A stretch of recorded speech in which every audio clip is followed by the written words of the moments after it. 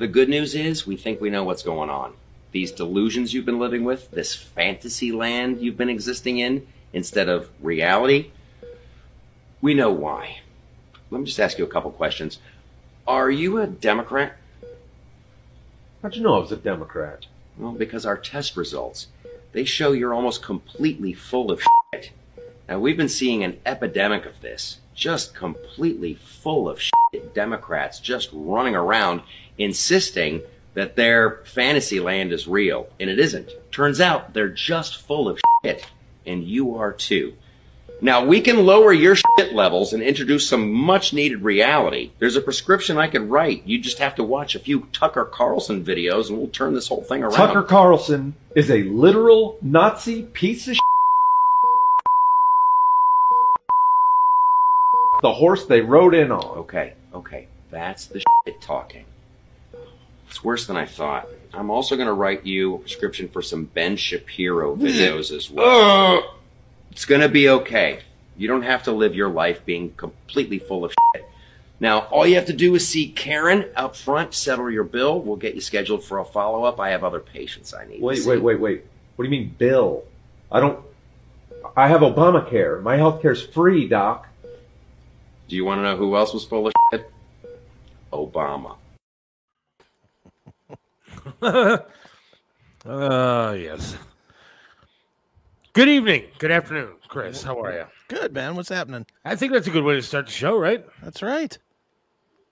Good day. Got our pronouns correct. Good. Yes, thank you very much, Rick. Yeah, we're ready for tomorrow. Yeah, I was going to say, but it doesn't really start till tomorrow.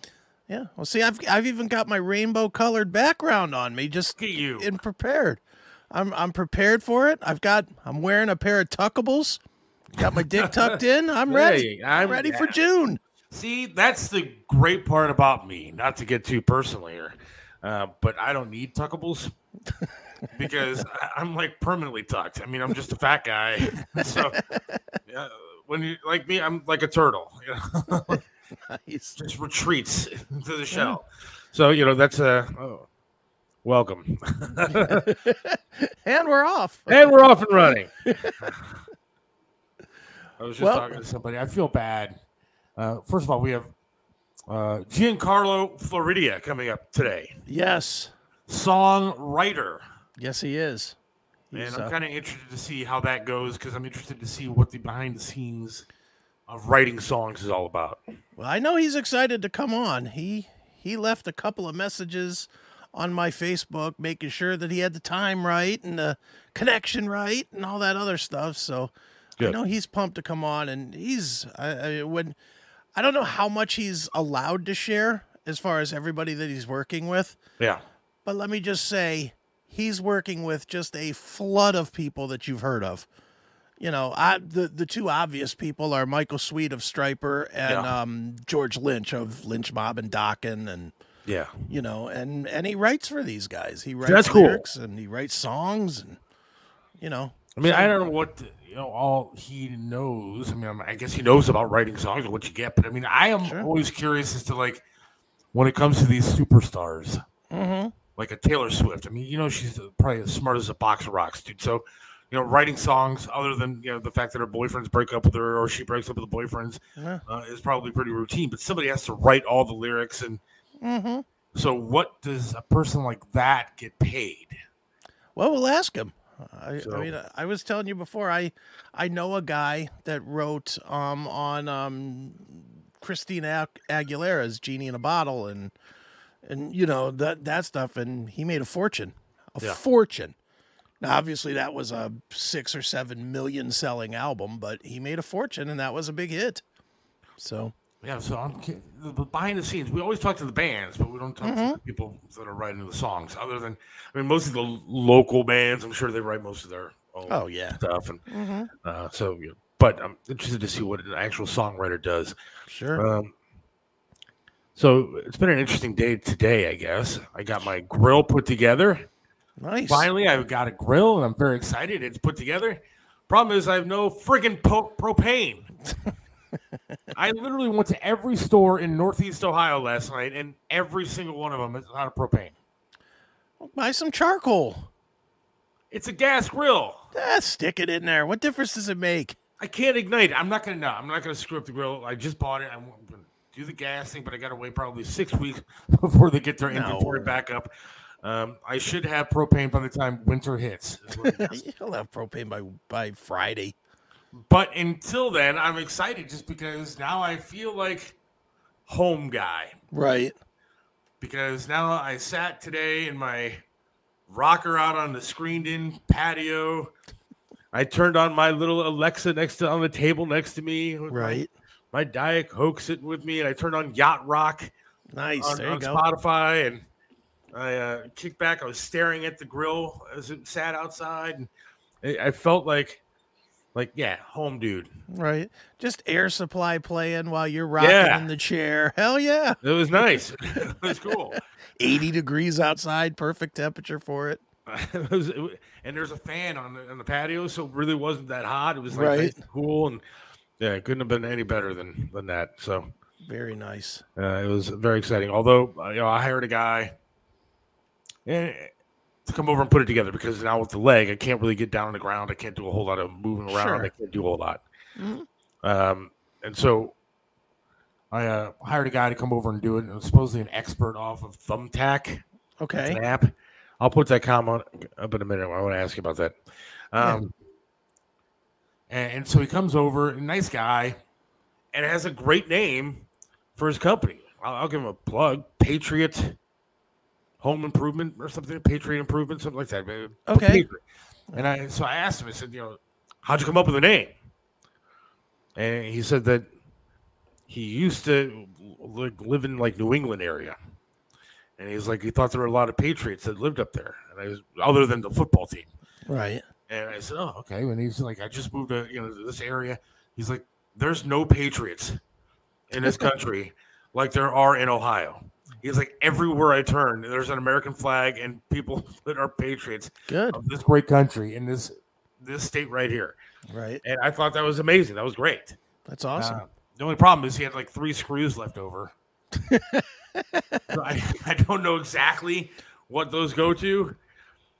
He ran through the book and said, I used all of them that they gave me. Well, okay. So there's 3 extras. Maybe they were maybe they give extras. Who knows? Yeah. Just in case you lose one in the grass or something. Yeah. Could be. You'll find out when you're grilling and the whole thing falls apart. Check your local U-Haul or campground. They fill them, not exchange. I called a Tractor Supply Plus store last night. Mm-hmm. Because they just opened up one not too long ago over here in Broadview Heights. And I asked the lady who answered if they had propane tanks. Now, she sounded on the phone like I was an alien calling and asking for some sort of weird device. Sure. She had no idea what a propane tank was. And I wanted to explain to her, you have a tank outside your store that looks like the Goodyear blimp. Right. That is designed for propane tanks. Yeah. And then she comes back and she says, well, we can give you an empty one for $60. Oh, good. Thanks. Or we can fill it for $80. $80? Really? Yeah. Now, that's a little pricey for the other. I've seen full ones around town for $55, $60. Giant Eagle, I think it's $69. Wow. But I asked her, I said, well, what exactly do you want me to do with the empty tank? Yeah. That I'm going to spend $60 on. Yeah. Decoration? Yeah, I guess I could put it near the grill. Yeah. So it looks like the grill is functional. Right. But still not going to work. But yeah, she had no idea what the hell I was talking about. And then I just started getting pissed. Because the more I went on my search, the more I dealt with people that have no freaking clue what they're doing as far as customer service goes. Okay. Yeah. We talked about this earlier today. Mm-hmm. I went to a Subway, 0 customer service. Yeah. So I told her, she actually had meat on the sandwich. I said, I can't deal with you anymore. It's no offense to you. I'm sure you're a very nice person outside of this job. But currently, you don't know what you're doing. And I don't have the patience anymore for people that don't know what they're doing. Right. So I said, whatever you have to do with the meat on that sandwich, I'm not looking. So you can scrape it back off the bread and put it back in the tray for all I care. But I'm not going to take the sandwich. I'm not going to pay for the sandwich. have a great night. Yeah. I wasn't mean. I just can't handle the service that's out there anymore. Sure. I get it. Growing up, when you pay for a service, you expect a certain amount of politeness. You expect just a smidgen of knowledge of what they're doing. And now it's nothing anymore. Now, maybe because they can't find people to work, so they just hire anybody that walks in. Yeah. Well, that is what they're doing right now. And they can't fire them, because if they fire them, then they don't have a replacement. So I just sat there, and I was very polite. I just said, I'm sorry, but I don't have the patience for you tonight. Have a great night. Yeah. I walked out. And the same thing happened at another gas station where I went to, try to get propane. Right. She wanted to go take a look, but she said she couldn't leave the store until the guys got back from lunch. And I said, well, exactly how long is it going to be before they're back from lunch? Because I don't want to just stand here in the store. Well, I have no idea. Well, what do you mean you have no idea? You knew what time they left for lunch. You probably have an idea of how long a lunch break is at your store that you work at. So now you have a general idea of how long it's going to be before somebody's back so you can go get this propane for me. Right. Not a clue. That's funny. But I customer service is just out the window anymore. Yeah, dumb people. Out here, they fill them up, $20. Exchange only gives you 20 pounds. Exchange only gives you 14 to 16 pounds and possibly more on valve. Please look for a place to fill it up. All right. Chris, what happened to your hair? What do you mean? It's right here. Yeah. See, it's got a ponytail.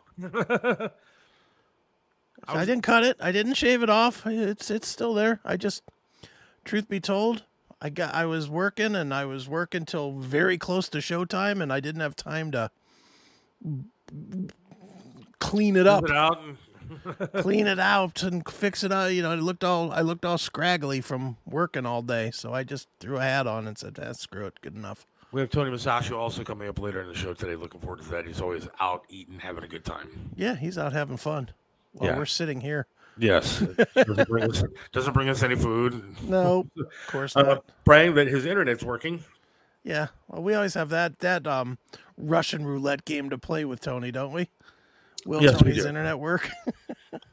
But, at least we get something out of it at some point. So I'm looking forward to talking to Tony. Yeah, it'll be good. I had some people texting me today about the radio station that I used to work on and how bad things are over there. And I just want to put out to poor Bloom Daddy. I actually feel bad for him. From what I'm hearing, I think that I could be. They just fired the wrong guy, is what it comes down to.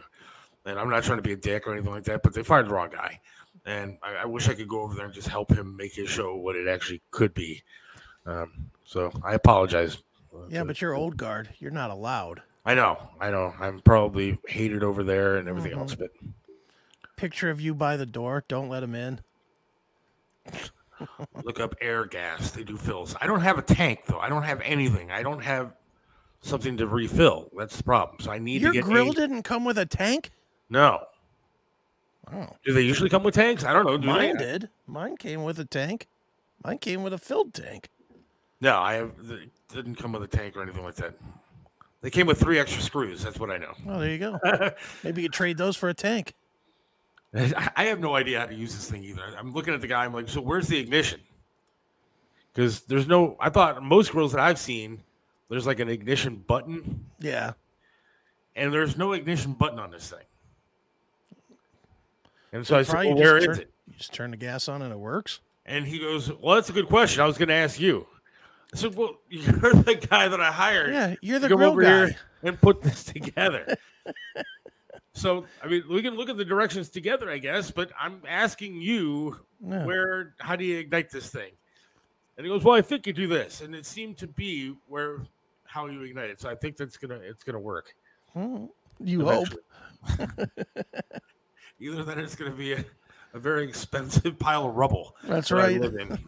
But it'll look nice in the front, right? Yeah, I'm sure the front of the house will be okay. Yeah, perfect.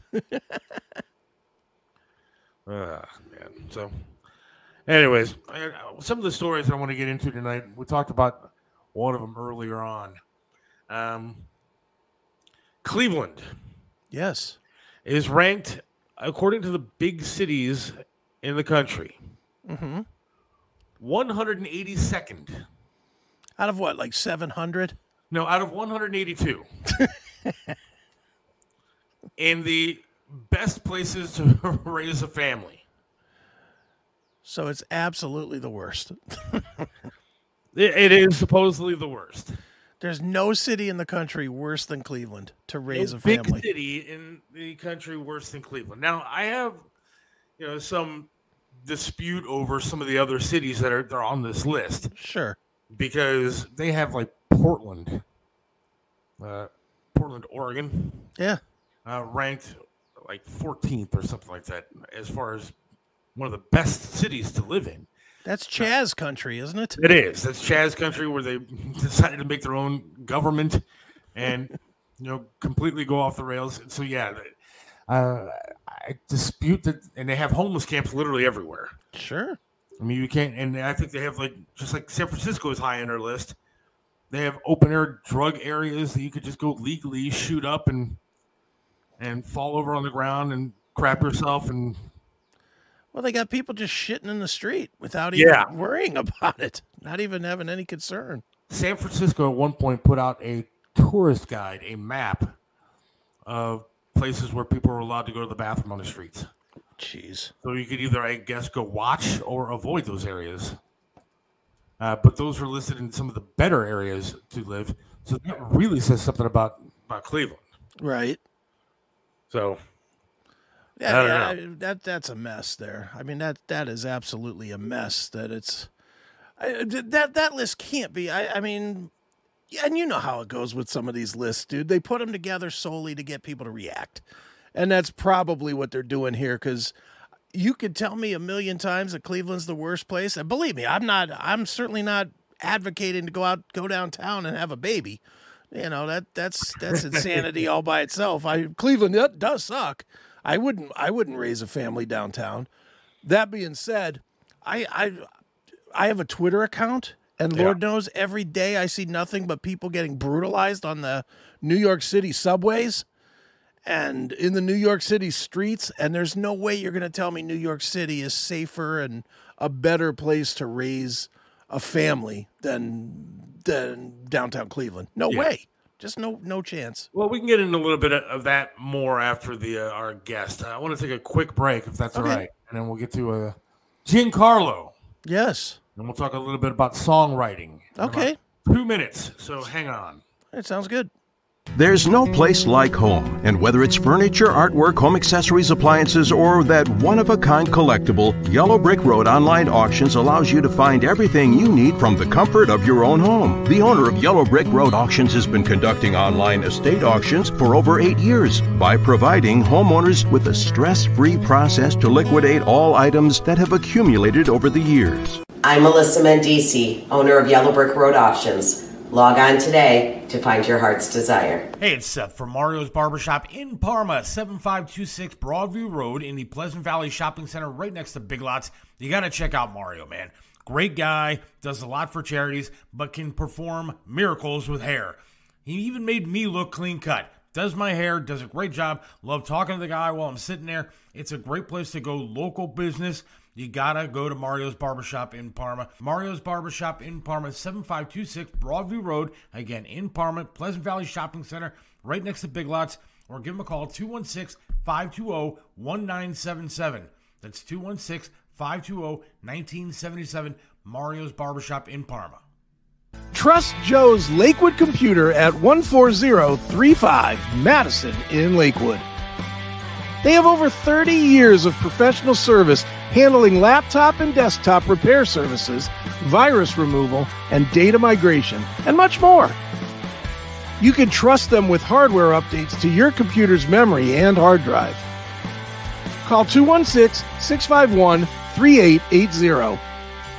Whether you need a simple Windows install or you're interested in the latest computers for gaming, call Joe's Lakewood Computer at 216-651-3880.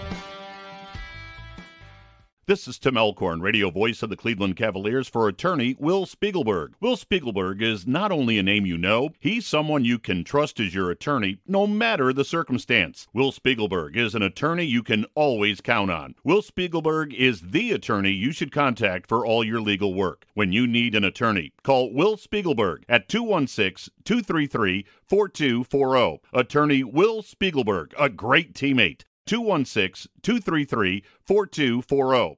Right back here, the Seth Williams Show, Chris Aiken, and joined right now by our guest, Giancarlo Floridia. Is that correct, sir? Hey, I just got out of the shower, so my mohawk is like really wet. So if I look like a wet Italian dog, it is what it is. And I'm talking to George Lynch at the same time because we're building some customs for me. So very nice. See, that's pretty badass right there, man. Let me see. I'll show you guys. We're going over necks. So if George calls, we might have to hear some of the bodies. So if George calls, we'll get him on here. Yeah, there we go. That's pretty awesome.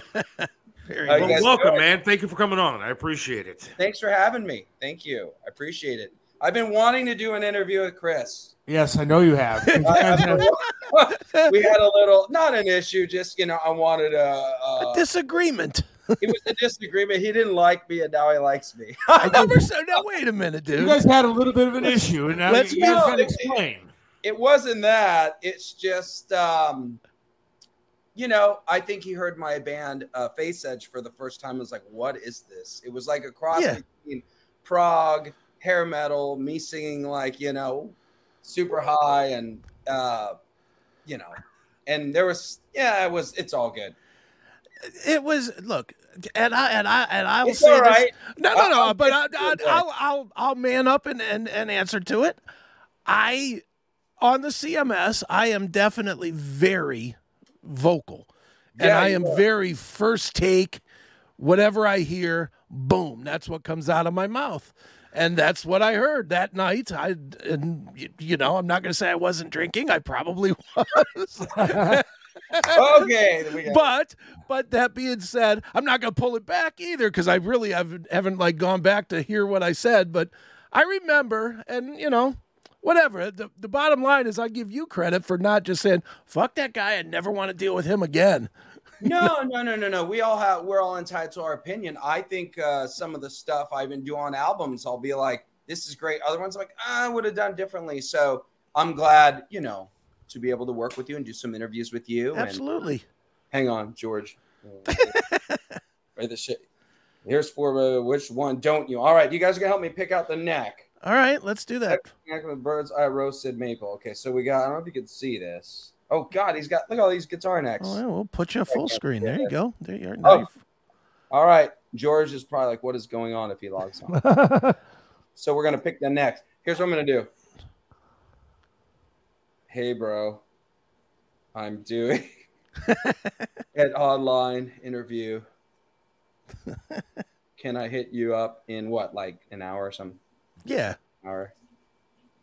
Watch, I'm going to take a picture for him. Wait, can you put? Yeah, there. Oh, wrong one. So there we go. George, we'll say hi, George. Watch. All right, here we go. Watch this. Bro, I'm literally online. We love you, George. We'd have sent him this. Nice. And then put a smile face. I'm so sorry. Like literally, I think it's cool. Been on tour and all that, and he was building me. We're doing 4 models specific for me. What happened was I do music video production also for Frontiers Records. Sure. The video Crack the Sky for the End Machine. I was the production assistant. I'm in the video. I'm the dead guy on the ground. I pull out my hair now, and I'm the cult member at the end that gets Jesse Snyder. Nice. Son in the you can see my tattoo. Right. In the video. So during the set, he was showing me this guitar. So I'm like, dude, what is this? He's like, I made these. I'm like, no way. So I'm gonna be working with him, playing they're called Mr. Scary guitars. Yeah, from the dojo. Yes, and they're phenomenal. Like in the Leaving It All Behind video, he did the Eddie Van Halen blend, and I fell in love with the Crack the Sky guitar. So we're doing something kind of similar. Okay. And then we're doing some other models for me, and I'm proud to be playing guitars made by my favorite guitar player of all time. There you go. Loved it. Great guy. I just want to say I'm a huge Faith Edge fan. I love every song that you have out. And, yeah, so I think it's just awesome. I don't know what the hell he was talking about. I just think here's what I think it is. Honestly, sometimes when you hear a new artist, your ear's not used to it. Like the first time you drink green tea and your body's like, "What is this?" I think there's a tendency. George, pick between these ones. It's just like pick one. Roasted or non-roasted? Roasted. I like roasted. Sorry, guys. I think maybe sometimes you're like, whoa, what is this? This is different or whatever. I obviously don't suck that bad because I'm working with. Yeah, there you go. My voice has its own sound. I mean, the thing I do like about it is it's me. I'm not trying to rip anybody off. I just have my own sound. And some people like it. I read a review the other day on Sweet and Lynch where they just wouldn't even review the album because they hate Michael's voice. They hate Michael's voice. And I'm like, what? How can you hate Michael's voice? He's like my favorite singer. Some people hate him. Some people hate Mark Slaughter. Some people, so some people can hate me. If everybody loves me, I got a problem. Then I know you guys are bullshitting. See, I'll tell you this. One time I interviewed Geddy Lee from Rush, and that's a great example. I told him, I was like, dude, man, did anybody ever say you sound like a chick? And he got really pissed. And rightfully so. But now as time gone on, I have appreciated his voice a little bit better. I think sometimes you hear stuff and it just is that way, man. It's an acquired taste at times. And sometimes you grow into it. I'm not a Rush fan. I don't like his voice. That's me. Or there's a lot of newer guys, I won't say their name, that are, because some of them are on the label I write songs for. But I'm not a fan. To me, it sounds like we already had Ronnie James Dio. We already had David Coverdale. And there's a pattern of new guys like me that are a little bit younger that are coming in that sound just like, it's like, dude, it's already been done. Like people love them. They're like, oh, this guy's, and I'm like, dude, I'll just go listen to Dio. I'm being a jerk. See, Chris got me going. See, there we go. That's not my fault. I won't say anything bad, but we're all entitled to our opinion. And what it comes down to is how hard are you willing to fight, no matter if people love you or hate you, to play your music and get the balls to get out there and do it, no matter what anybody says about it. That's right. And we won't tell Ronnie Romero or Dino Jalusic what you just said. We won't say that. No way. Oh, anybody listening? I didn't. Wow. I didn't say that. You said it. Wow, look, you got a good ear. Well, Ronnie's I said that. Not that I agreed. Holy shit. While you work with Frontiers, I am directly tied. I've had quite a few meetings with Serafino's team, and I have a business with Johnny Gioeli. So I'm well aware of Frontiers. That's why that was an easy pull. I didn't say Chris said it. So. I said it. That's fine. Look, I love both. I love both guys. I'm working with somebody right now that's one of the new guys. I can't announce who it is yet. Okay. Frontiers, I have a thing to not say certain things until sure. Mention. He is phenomenal. He's one of the new guys. We're working on a brand new album for next year. Okay. He's the top. He's my number one pick of the new guys. He's really good. He's got more. I'm not going to say what he's got going because Chris is going to. Because I'll know. We're going to be like, it's this guy. I'll be like. So, anyways, he's my favorite of the new guys. Very good, man. Well, dude, let's dig into this, man, because this is both Seth and I. We were talking off the air about how you get into this game, the writing game specifically. And I'll tell you honestly, I have told artists that I know in the past that have had problems on the road, and I'll name them. Janie Lane and Donnie V. Two guys for sure. Two guys that intensely talented songwriters, like way more gifted than 99.99 of the people that have written 100 million selling records. But for whatever reason, they, when I would say and I there's 2 interviews with me and Janie on YouTube. You can look them up. Both times I said to Janie, why don't you come off the road and just write for people? You'll make a fortune with, the crazy lyrics that you write. Both times, same answer. I don't know how to do it. I don't know how to get into that game. So I'm going to ask you, how do people get into the game? Bro, it's amazing. No matter what I do, Janie Lane follows me. Now, my story with Janie is I met him when I was 18 years old. He would play local clubs. It was in like 1998. I was just some kid. Sure. And he kind of would call me on the phone and say, hey, bro, keep it going. Like, this was when, like, the hair bands didn't quite come back. It's like right when Poison was getting together. Right. So Janie become very close friends. Okay. I'd go see his shows. My friends would go see him. He'd let him in. And he became like a little bit of my mentor. He never said, come party with me. I knew there was problems. And I just figured he'd be like Keith Richards and grow old. And I was a kid. But he never once said to me, hey, do this, do that. Let's get fucked up. So years later, actually Janie Lane kind of opened up the doors, my story. Okay. What happened was I had Face Edge. I was doing the 5th album because I had a deal in Japan with Spiritual Beast through Universal, and then Scarlet, which is kind of Frontiers' competition, Sure. Through E1. And we did well. I had Tim Gaines from Stryper on bass, Matt Starr from Ace Frehley's band drums, and Alex DeRosso from Dokken on lead guitar. And we were doing well, getting some good press, except for your website.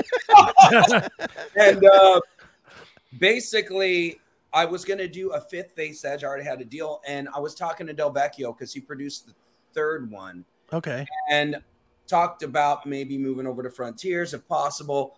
And he said, look, man, you are such a strong songwriter. Why don't you come write with us? Wow. Okay.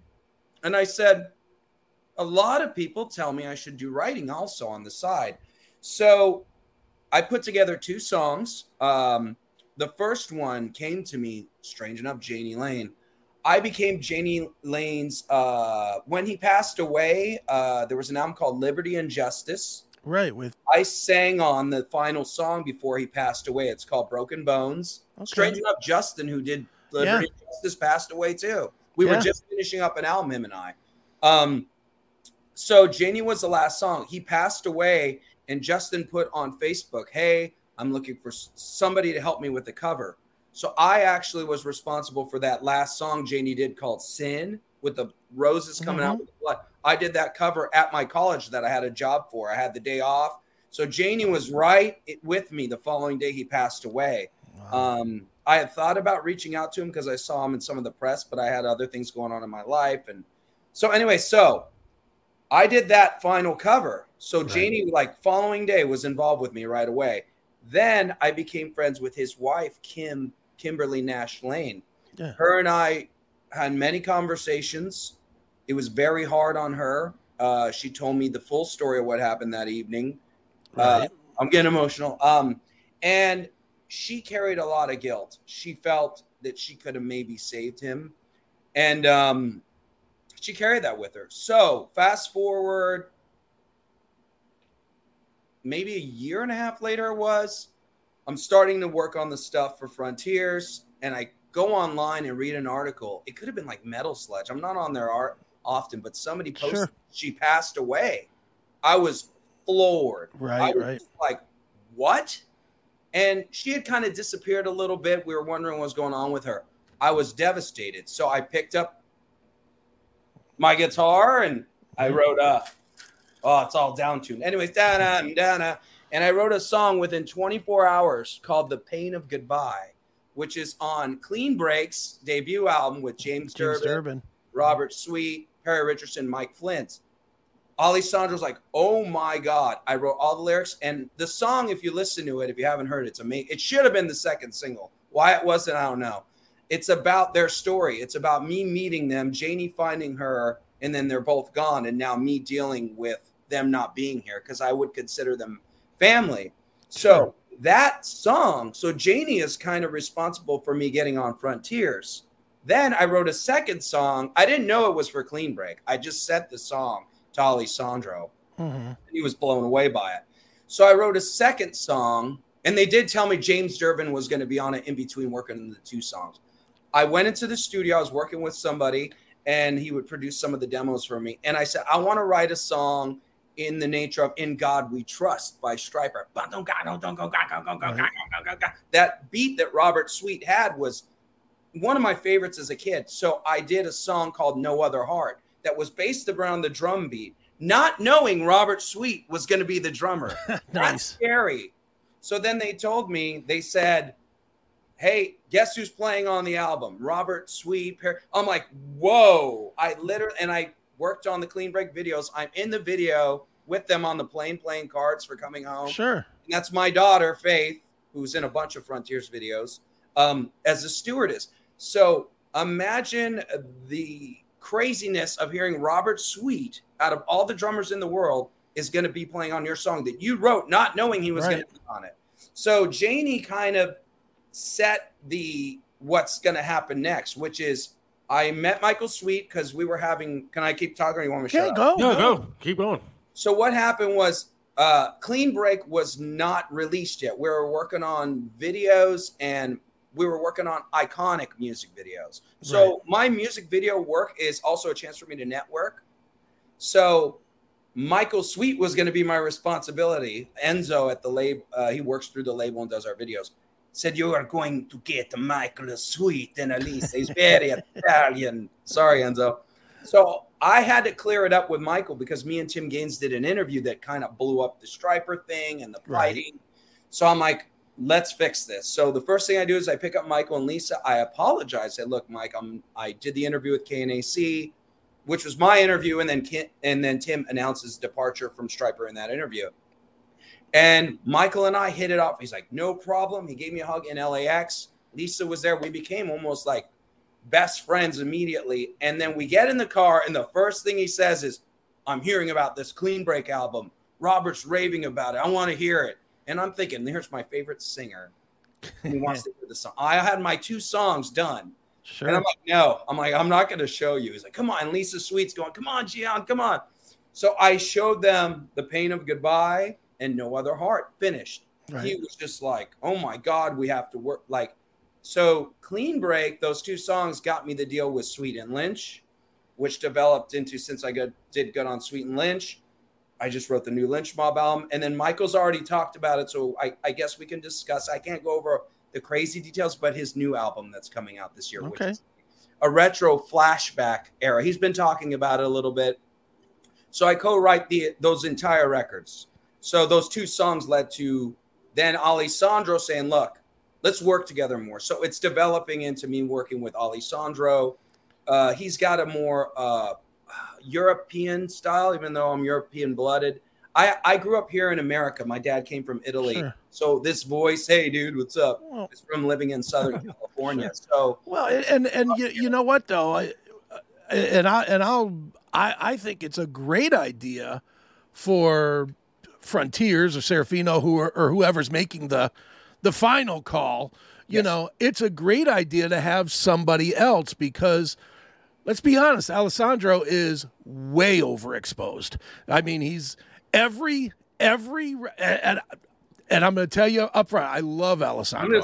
I'm a big fan of him, but a lot of the stuff sounds like Alessandro.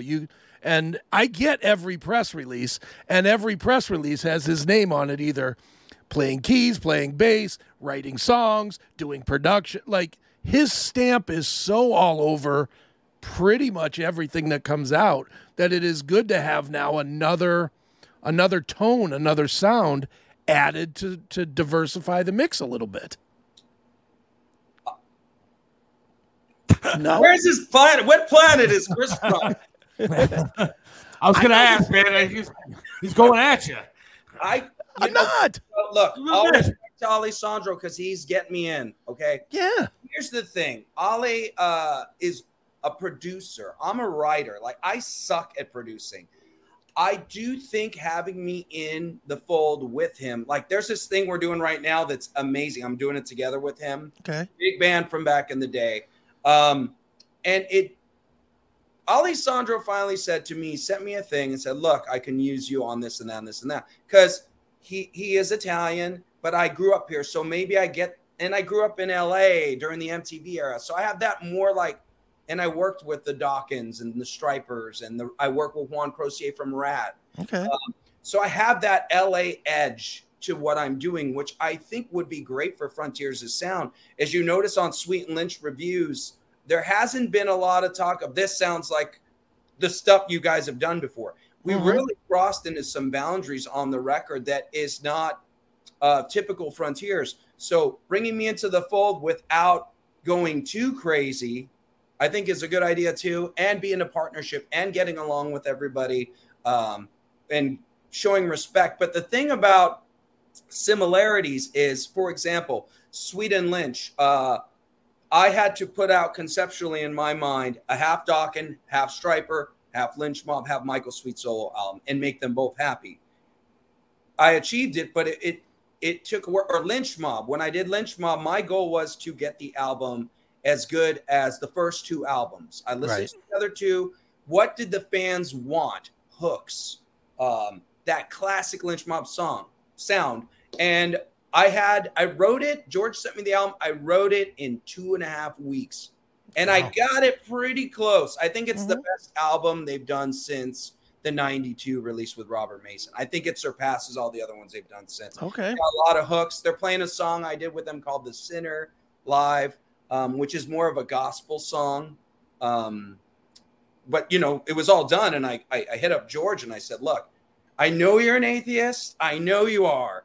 But, bro, this song is called The Sinner. I just kept hearing, there's no mercy on my soul because I'm a sinner. I kept hearing in my head. And I said, look, can I write this song called The Sinner? He's like, it sounds interesting. You should do it. And then I wrote it. Then Gabriel relearned it. They fixed one of the bridges. And then I see them playing on live on Blabbermouth before the album's out.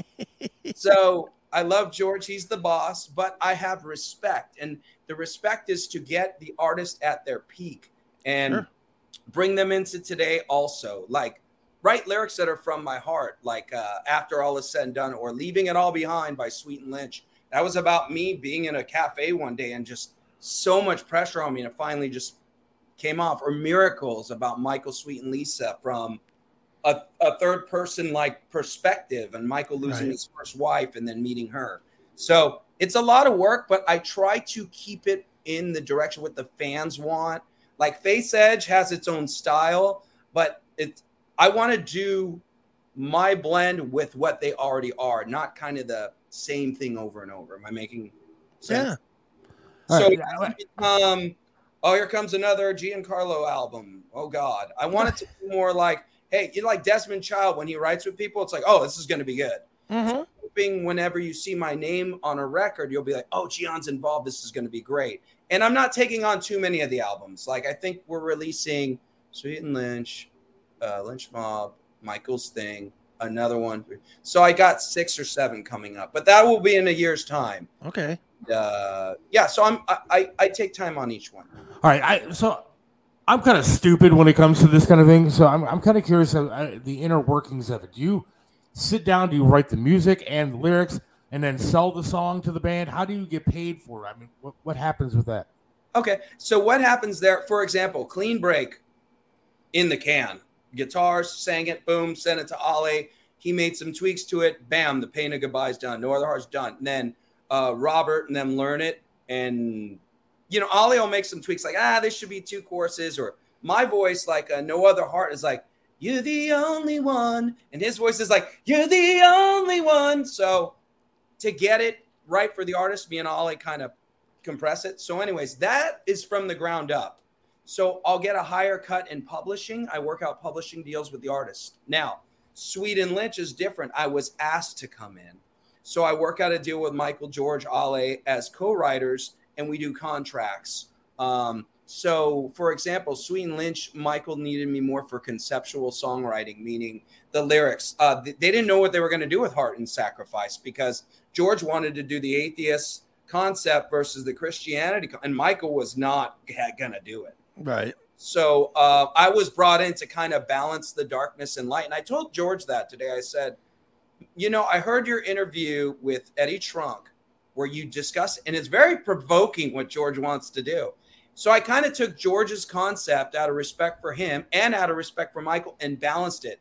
So you have darkness and light and kind of not going too far, you know. So that's one thing. So Lynch Mob was like, the album is done. Here's all the guitars. Paint a picture over it. And then I painted The Sinner or other songs that they're going to be doing. So I can do whatever you want. If you want me to take a song from the ground up, I can write the whole thing. Or if you want to bring me in for lyrics or to help you piece together your parts, if you want me to sing on it and your singer redo it. So I can play anything. I can play bass, guitar, drums, acoustic, 12-string, write stuff, write full records. So there's a lot of intense nature that I can do for your artist. Or if you just want to bring me in to sit back and yell at you, I can do that. Nice. Because the 80s, this is, you know. I always think about somebody like Taylor Swift, who's like can't be as smart as a box of rocks, and so somebody's going to be writing all that stuff that she's singing about. And how much does that guy get paid to sit there when she's the one on stage, and there's somebody else that's writing all the stuff she's singing? And so, do most bands do that, or how does that work? Is it like more of the local stuff they write their own shit, or is it more of the national stuff? I don't understand how do you get into the writing game like that. Okay, well, for me, it's better than doing Face Edge because Face Edge, I'm not such an egomaniac where I think I'm a god, okay? So Face Edge was doing fairly well. We were getting a lot of press, mostly from who I was playing with. Like I had the Striper guy and the Ace Frehley guy, and let's check out this band. And that was kind of the attention we got. But Michael Sweet, George Lynch, you know, these guys all have a built-in fan base for how many years since I was a little boy? So it was smarter for me to go with them. Like Clean Break cracked the Billboard top 10 twice. Sweet and Lynch is about to. I saw on Amazon when it came out of how many millions of CDs, we're at number 35. Right. So I'm honest with myself. These albums are going to sell well and much better than what I was doing as a new artist. So I made the decision for now, let's see what happens in the future, to continue to do this because there's already a built-in audience. And when I work out a percentage with whoever it may be, it's better for my life. Sure. But if I see a lot of people kind of scouting for writers, and I think they kind of go, hey, like one of the people I'm working with right now reached out to me. Hey, I heard what you're doing with such and such, and I want to work with you. And I'm like, wow, this is great. Or I get a lot, like, it's really nice. Sometimes I have to say no.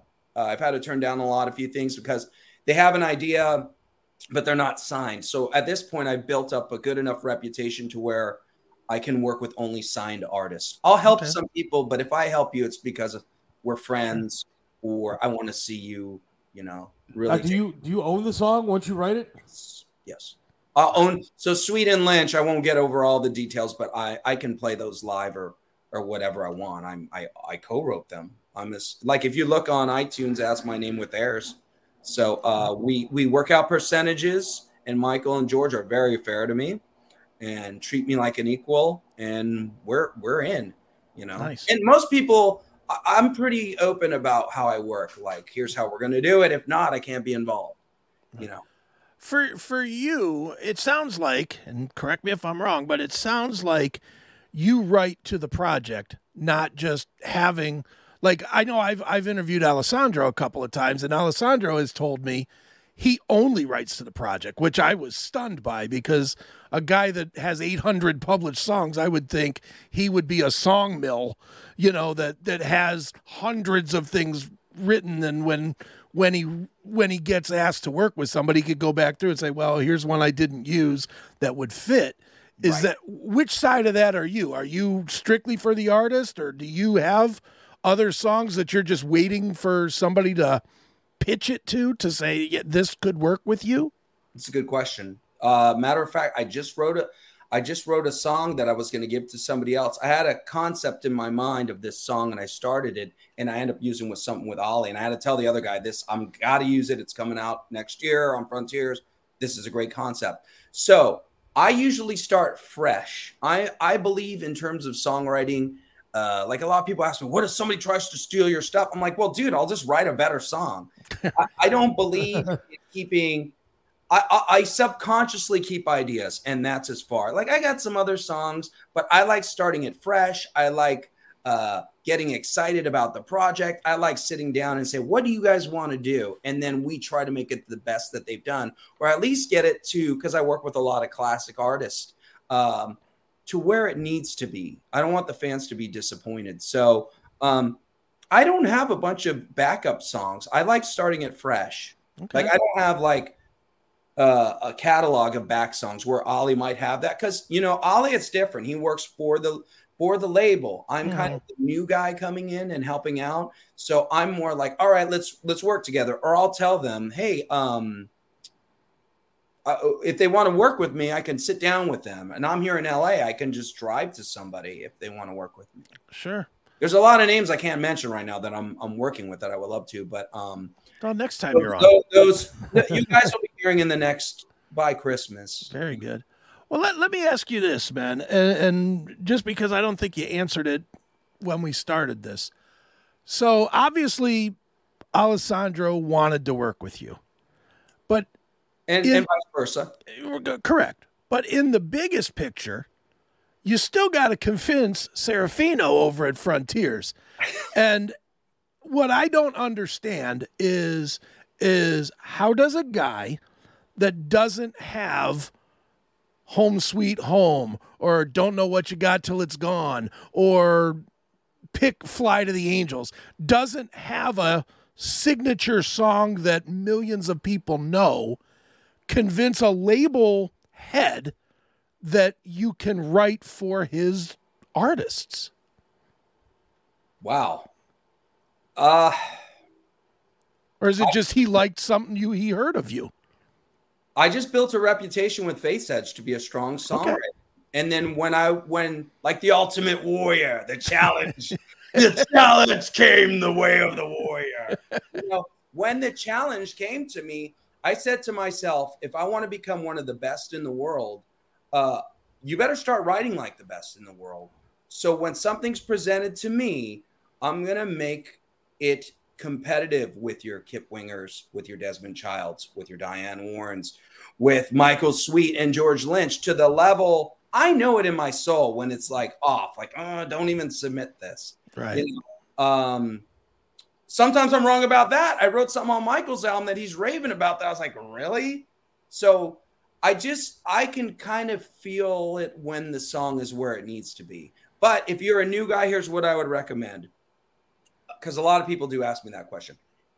Be honest with yourself. Is this as good as your heroes? For example, there's a song on Sweet and Lynch called After All Is Said and Done.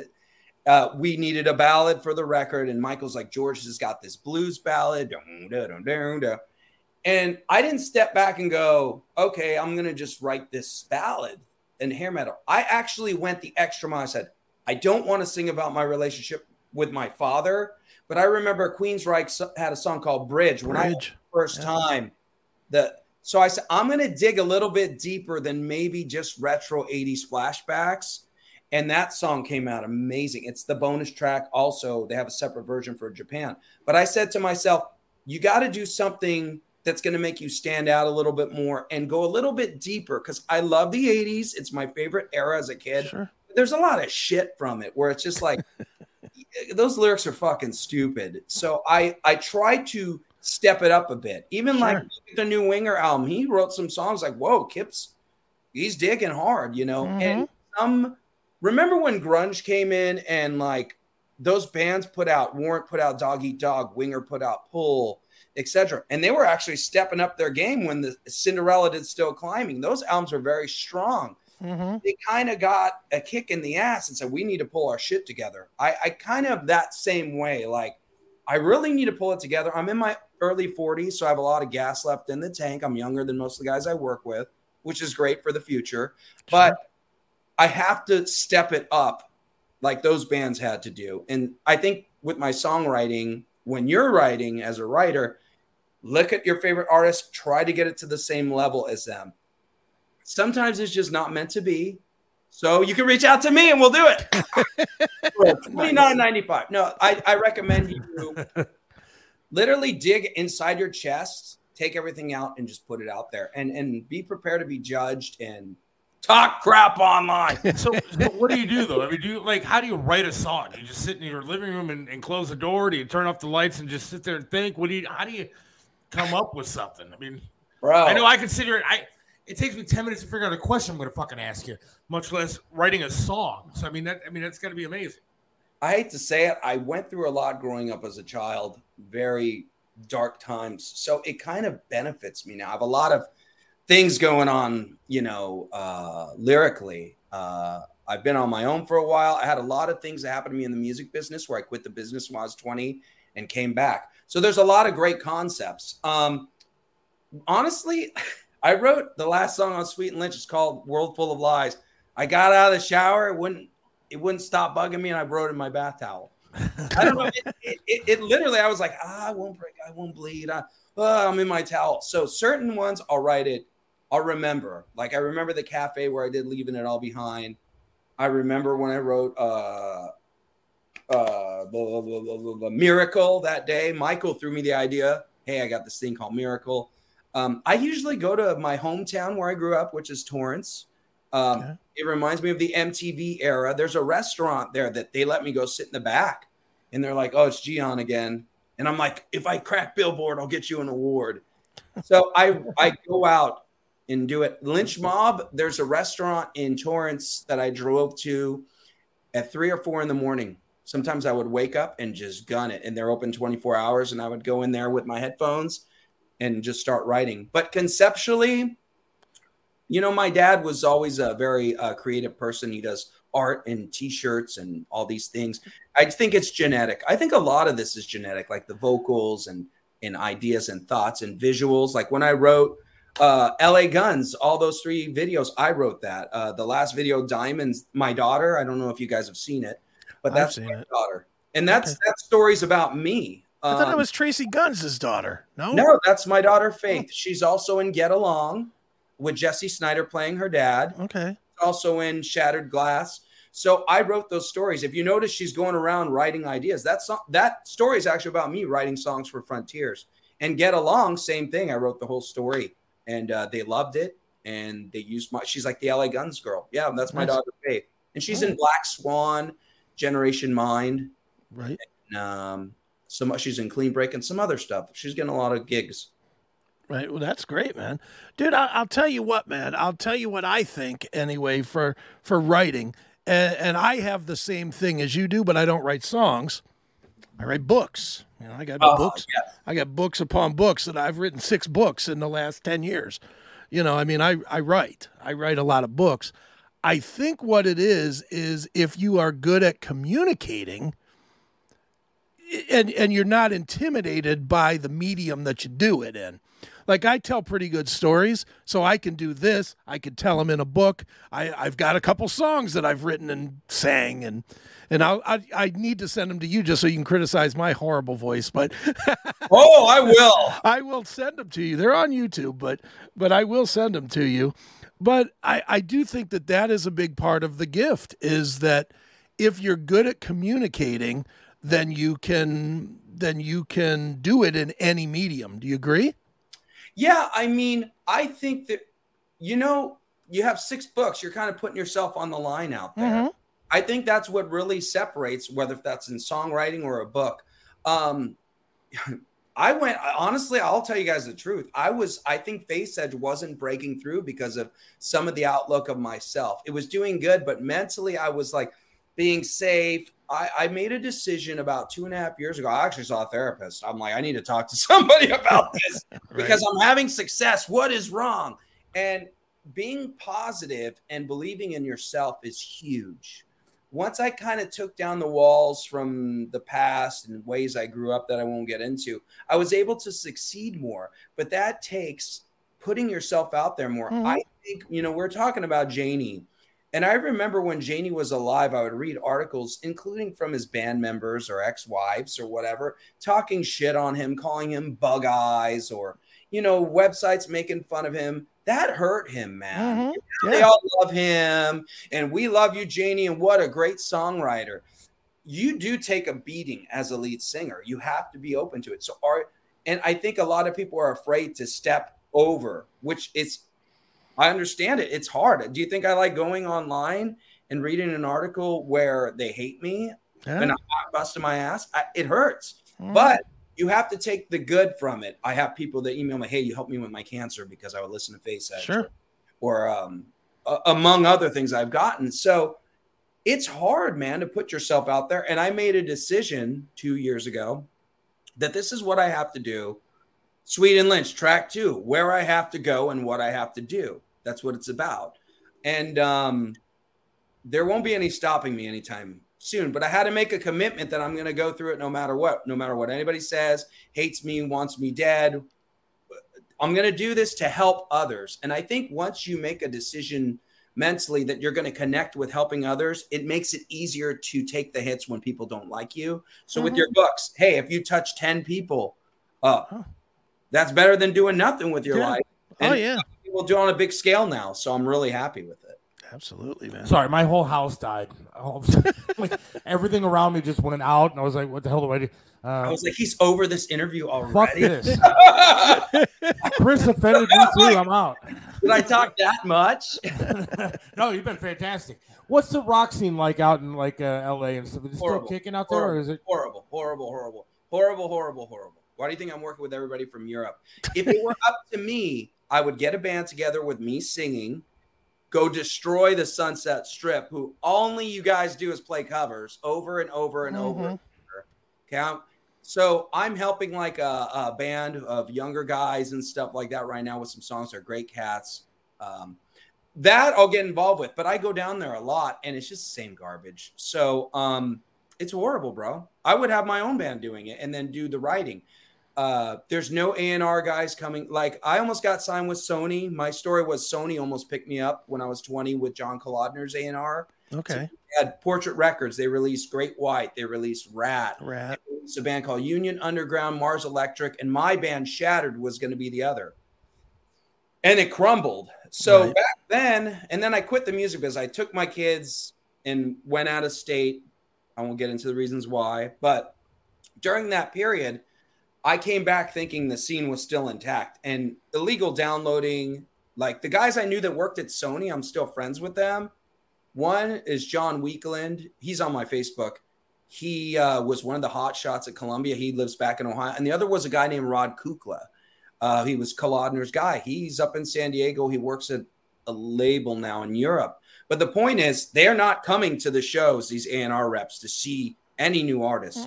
So I made a decision to go, okay, well, how do I keep it going? So I reached out to more of the successful European artists, Japan, labels, Frontiers. And, my goal was to come home. I left California and said to myself, if it's meant to be in the cards, it will be meant to be in the cards. And what happened is I heard an album called Starbreaker with Tony Harnell. Tony Harnell's record, yeah.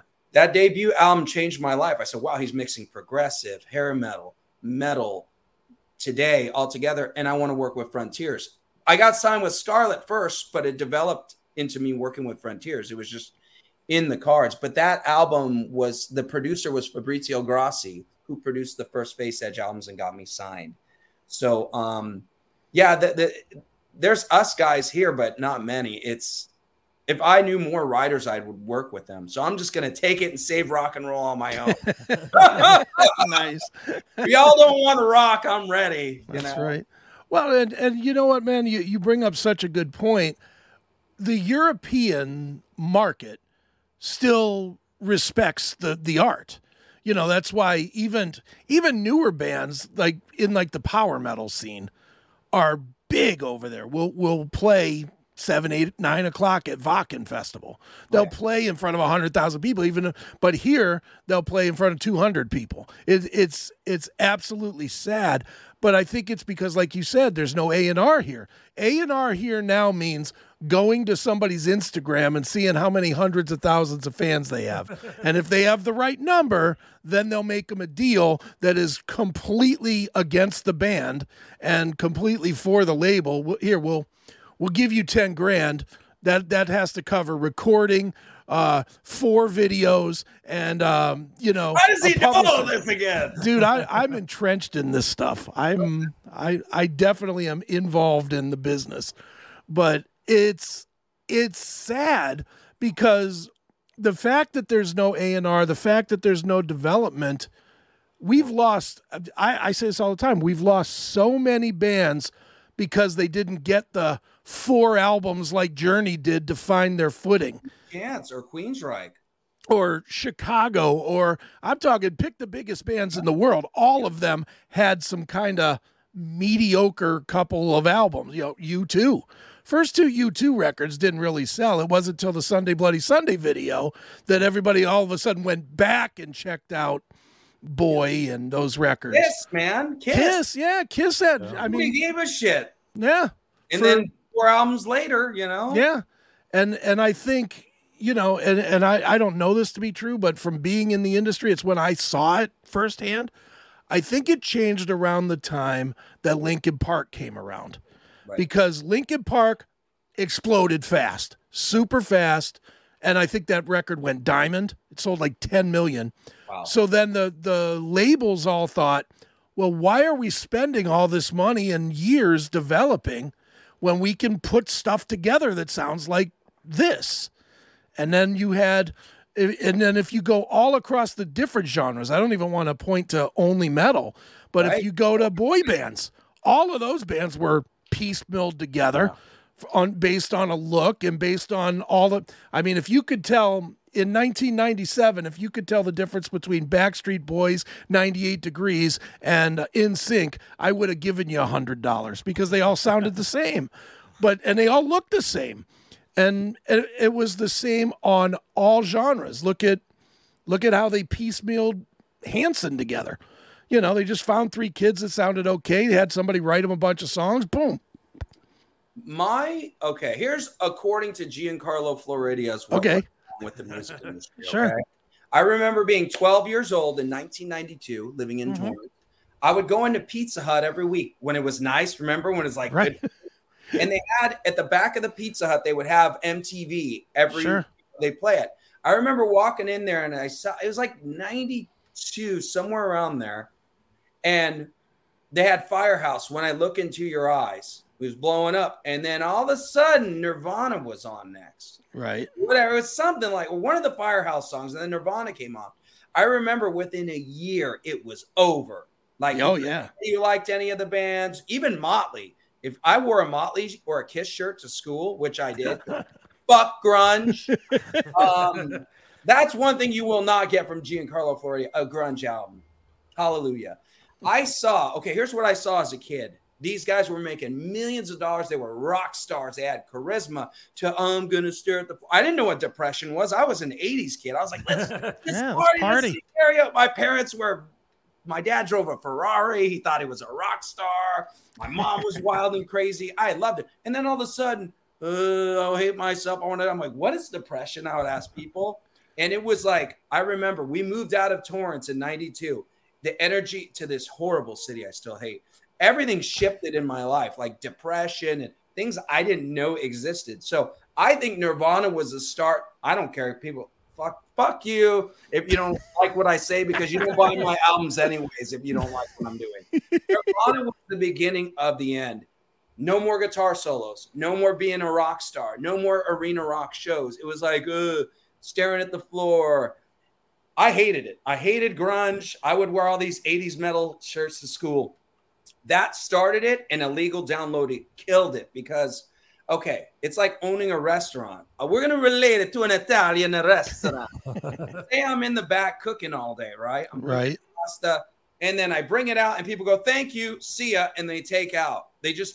What's going to happen to your business? If everybody, done. It's going to go under. That's kind of what happened in the music, where the labels don't have as much money because people they want to either get it for free. I remember with Face Edge, my son's friends are like, oh, we got all your albums. I'm like, oh, cool. We took it from this website. I'm like, thanks. Right, thank you. The industry and the failure, the government doesn't got any time to deal with this bullshit with fucking us. They got wars and fucking whatever to deal with. So us allowing, like everybody hated Lars at the time. What a dick. What a douchebag. it was right. If they would have right up to it, you would have had a new Guns N' Roses. You would have had a new Metallica. You would have had it. When's been the last band like that? Even with Face Edge, if I would have had more money to put behind us, I think we would have broke harder. So I just said, fuck it. The labels are signing all the old school guys because they have guaranteed sales. Michael Sweet's going to sell. George Lynch, a new Lynch Mob, is a guaranteed sale. So I'll just be involved with that. I face reality as a new artist, guys. It's just, I would love to go out in LA and wipe out Sunset Strip and show them who's in charge. But there's just no show all those glam guys that you can mohawk your hair and beat you into the ground Italian style. No, it's just there's not that market because they don't have the money. Money revolved and I think motivated the bands to write better songs. Hey, if you're gonna get a check for $1 million, you're gonna write a goddamn good song, right? Yeah. Or now it's like, I won't name names, but sometimes I feel when I work with artists, it's kind of like, why am I doing this still? I can just go out and play the old hits and get paid more. Yeah. So, but I feel that grunge started the change and then illegal downloading destroyed it. That's my opinion. I'm not all knowing, but that's Carlo's version of it. So we got to wrap it up, unfortunately, but I want to ask you, except for Chris, where can people find Faith's Edge music if they want to listen to it? Because Chris obviously is not going to go back, and he's gonna have a revelation. Hallelujah! He's gonna say Giancarlo's my favorite singer. Just Google Face Edge. I mean, the cool thing about the Face Edge name was it was the only one. It was, I got the name from Queensryche, and my daughter's name is Faith S Edge. And there's I can't say it now, but there's a band a project I'm working on that's going to have a similar name coming out that I worked with somebody from the 80s. Anyways, so just Google Face Edge. Walmart carries my discography. Amazon, Target has some of the stuff. So I did build something with it. Cool. That's awesome. Well, you got to keep in touch with us, and especially me. Maybe not Chris, but I'm a fan. Chris and I are fun. You know, shit. Yeah, I wasn't like planning with a bat to beat him at NAMM, get behind him, biting his ear off. Well, we appreciate coming on, man. That was awesome. I appreciate you having me. Let's do. You know, Chris and I actually will probably do some more stuff too. Yeah, absolutely. And man, I got to be more prepared though because. Chris he's a very, I knew you were very involved and you guys do well, but Chris knows he knows his shit. behind the scenes stuff that I'm like, I know more than I'm supposed to, man. You do, dude. Well, dude, a lot of the people that you mentioned, I've worked with professionally. And you don't know this, but I sequenced 2 of Dokken's records. What? I sequenced them. You know, Dokken. I don't know who that is. I know who George Lynch is. And well, the other dude, I don't know, man. I know George. I've known George for a bunch of years. If you tell George my name, he'll tell you that he knows me. Awesome. I know George. I know Michael Sweet. I know everybody at Frontiers. I've sat in many a meeting with the creative team, and don't get me in trouble, bro. No. I deal with Alessandro, Serafino, and Mario, and Elio, all those guys. They're all great with them. The guy Enzo, because thank God I don't speak Italian. My parents. I deal with Ali directly. I know Serafino's on my Facebook. Hi, Serafino. I love you. I see him kind of looking. Anyways, we'll leave it alone. But I don't talk to them. I deal directly with El Vecchio. That's awesome. So all right, man. Well, we will do this again, man, because this is a lot of fun. Thank you, brother. You guys have a great one. Thanks for having me on. All right, brother. Man. Take care, man. Bye. Peace.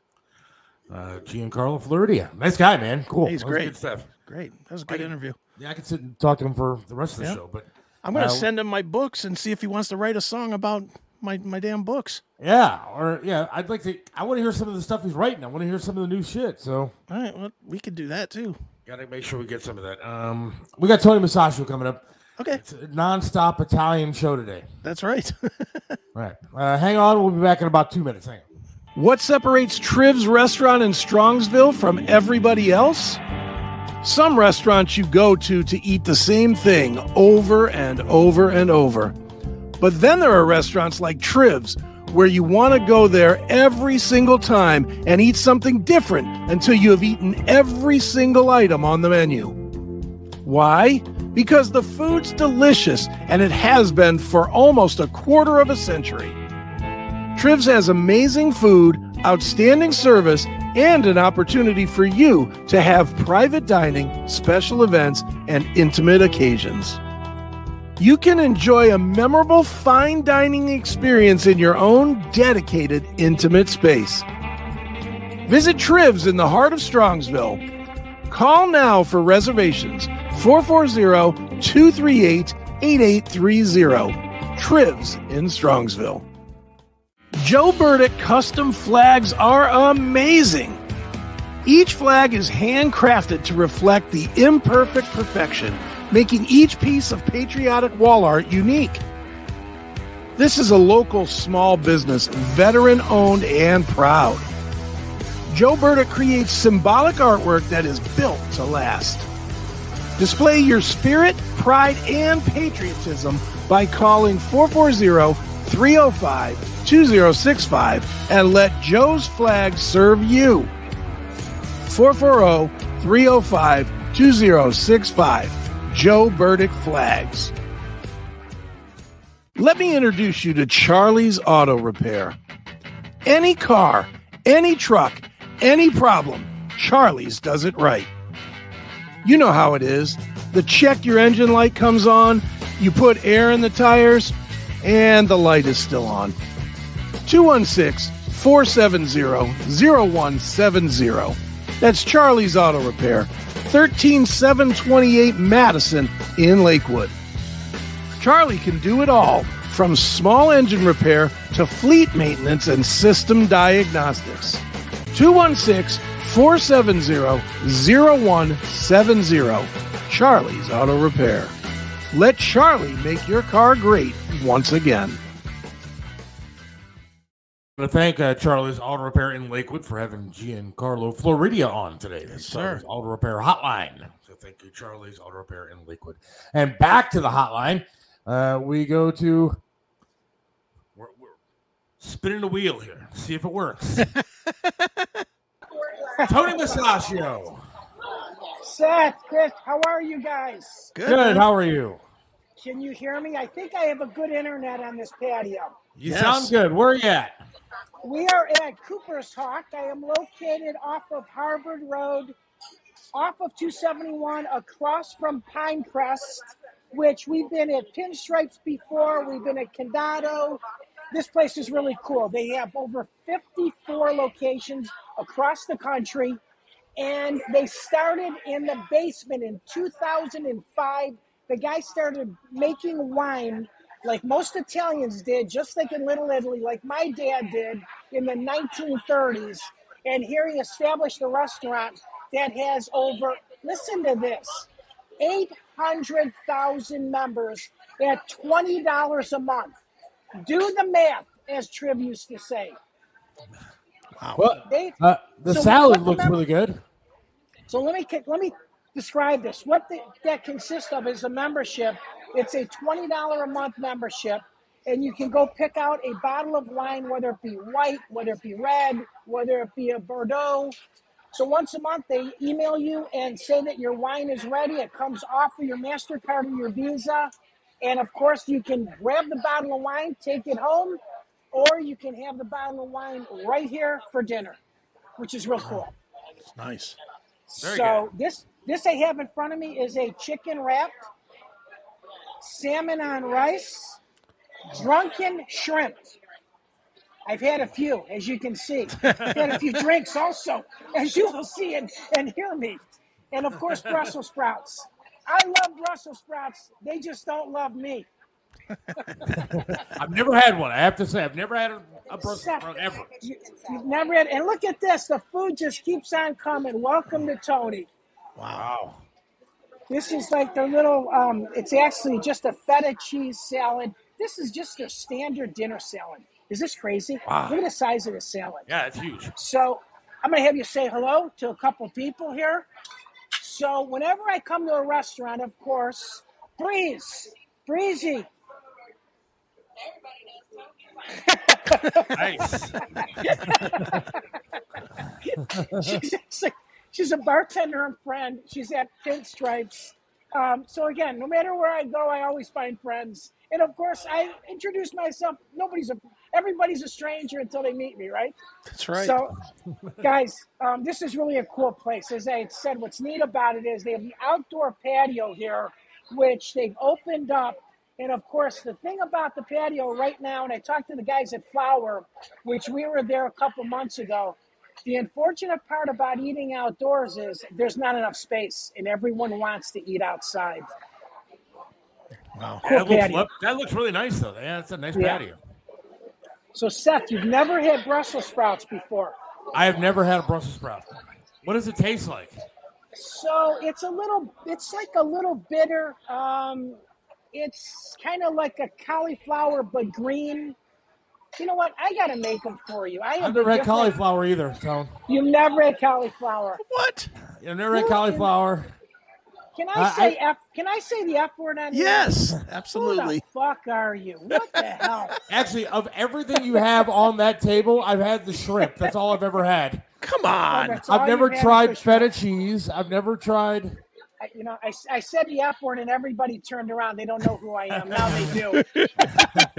Sorry, guy. He's offended. I'm sorry. I've never had salmon. I've never had feta cheese. I've never had the dark lettuce. I always eat iceberg. I've had shrimp. Everything that's on the table I haven't tried except for shrimp. I've had that. What do you do? Eat out of a vending machine? Yeah, exactly. Yeah. I have one in my living room.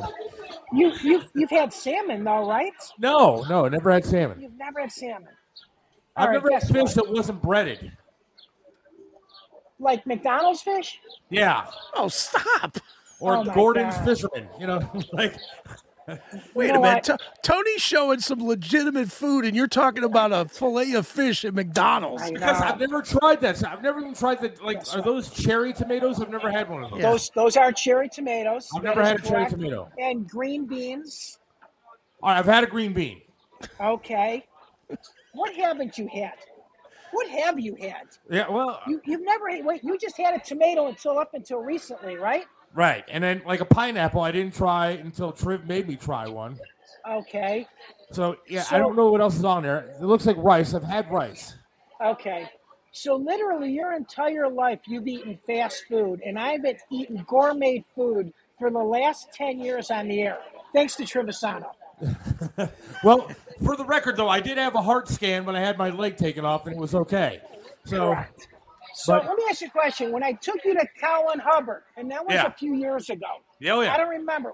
That was a wonderful restaurant. It was. So by the way, we go to Cow and Hubbard, and it's a very nice restaurant. Zach Brule used to own it. It was on 13th and Euclid.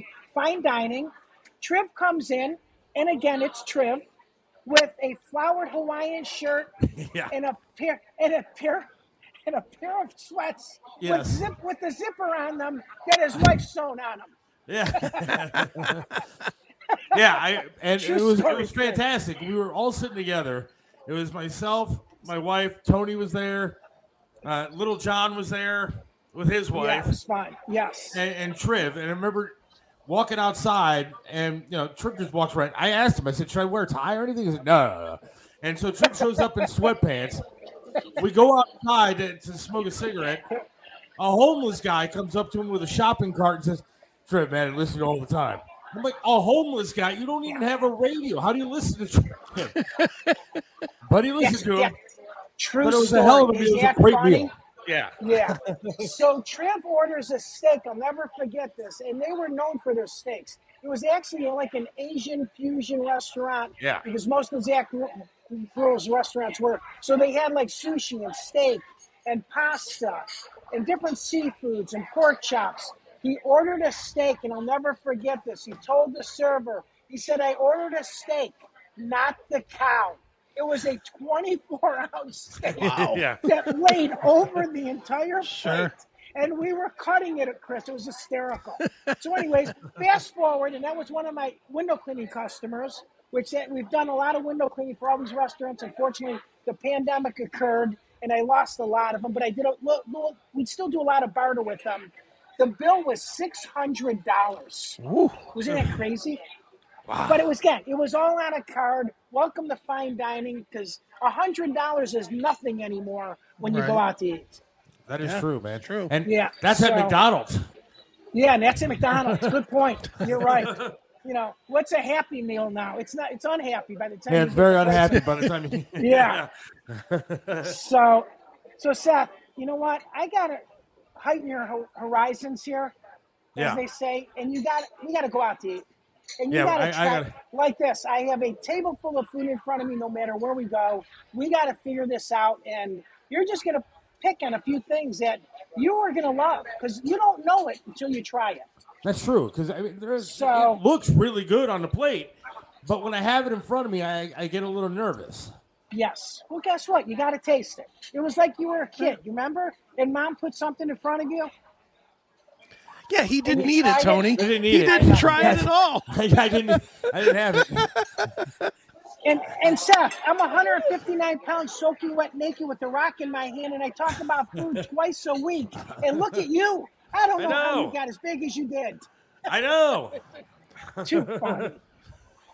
Well, that place looks amazing, man. It looks like Yeah. So again, it's Cooper's Hawk. They are located on Harvard, off of 271, right across the street, caddy corner from Whole Foods.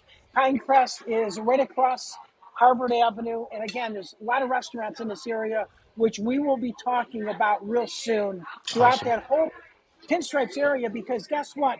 For the next 9 to 10 to 12 weeks, I'm going to be on a patio. That's so awesome. let me leave you with this. I just read this on the internet, so it has to be true. This guy got rewarded over $800,000 for a surgery that went bad. They removed his wrong testicle. So he got a check for $800,000, received this huge check, and he had a ball. Tony Masaccio reporting live at Cooper's Hawk. Everybody knows Tony. Where can people hear you on Saturdays? You can hear me every Saturday morning on Flashpoint 1490 WERE between 10 o'clock and 11. So this July, I will be on the air for 8 years. Thanks to Mike Trevisano. I was on his show for a year and a half. Ed Flash Ferentz heard me, met him at a Christmas party at Corleone's, which I've told the story many times. And now in July, I'll be on the air for 8 years, guys. Wow. 350 restaurants I have visited throughout Northeastern Ohio. So again, everybody knows Tony because I've been to all these places. Well, you have a great camera operator today. Fantastic stuff. Perfect, yes. I appreciate everything, Tony. Guys, I will see you next week. Hey, one more thing. You guys were talking about rock and roll. I don't know if you read this or not. About Tom Petty. He had all of these clothes that were stolen, and they were going to be auctioned off. The family is suing the auctioneer because they're his clothes, and They're stolen clothes. I did They see were stolen. that. Did you read that, Chris? I Isn't did. that crazy? Yeah. So now they're going to create a new song, New Trousers to Paradise. See you guys. Thanks, Owen. I'll see you. Talk to you. Bye. See you, Tony. Oh, man. Boy, I can't believe you haven't eaten anything. You don't know. I mean, I'm very limited over the past bunch of years in the food that I would eat. That's what I'm saying. You probably ate out of the vending machine. Because give me a pack of cookies. Well, again, for the past 24 years of my life, it's just been very routine of sure. What time I go to bed, what time I get up. Everything's routine, and eating even became routine. Sure. And so, it would be the same 3 or 4 restaurants, the same food that I would get there all the time. I would never even try new stuff on the menus the places I would go to. It'd be the same meal because I knew that I liked it, and that's what I would go with. And that's I'm crazy. not a whole lot different still. Like I love Subway. Okay. And they have so many options of different things there. Different subs. I get the same one. I haven't gotten a different sub in the year that I've been out of the hospital. And I've gone to Subway so many times. In the year that I've been out of the hospital, I've not gotten a different sub other than the oven roasted turkey. Jeez, oh man. Are you kidding? I can't even go to the same restaurant and order the same food twice. Oh man. It's even really... fast food. Even fast food. Like I don't have like a favorite fast food. Like if I went to even like McDonald's, I might get a quarter pounder one day and a Big Mac the next time and a chicken sandwich the next time. No, it's all whatever I like is what I get, and it never changes. That's wow. Very, I don't know. I was always adventurous, especially when I was in the military, especially when I got to Korea, and then I was bodyguarding for this general that was retiring, and we went all over the world. I mean, we were constantly traveling places.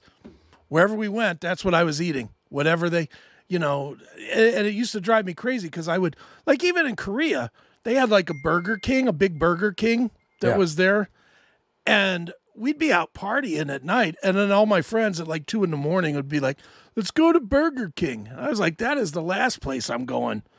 Let's go over here and get some kegogi or bulgogi or some ramen, some specialized something different. Gunner's right. I am a creature of habit. I guess so.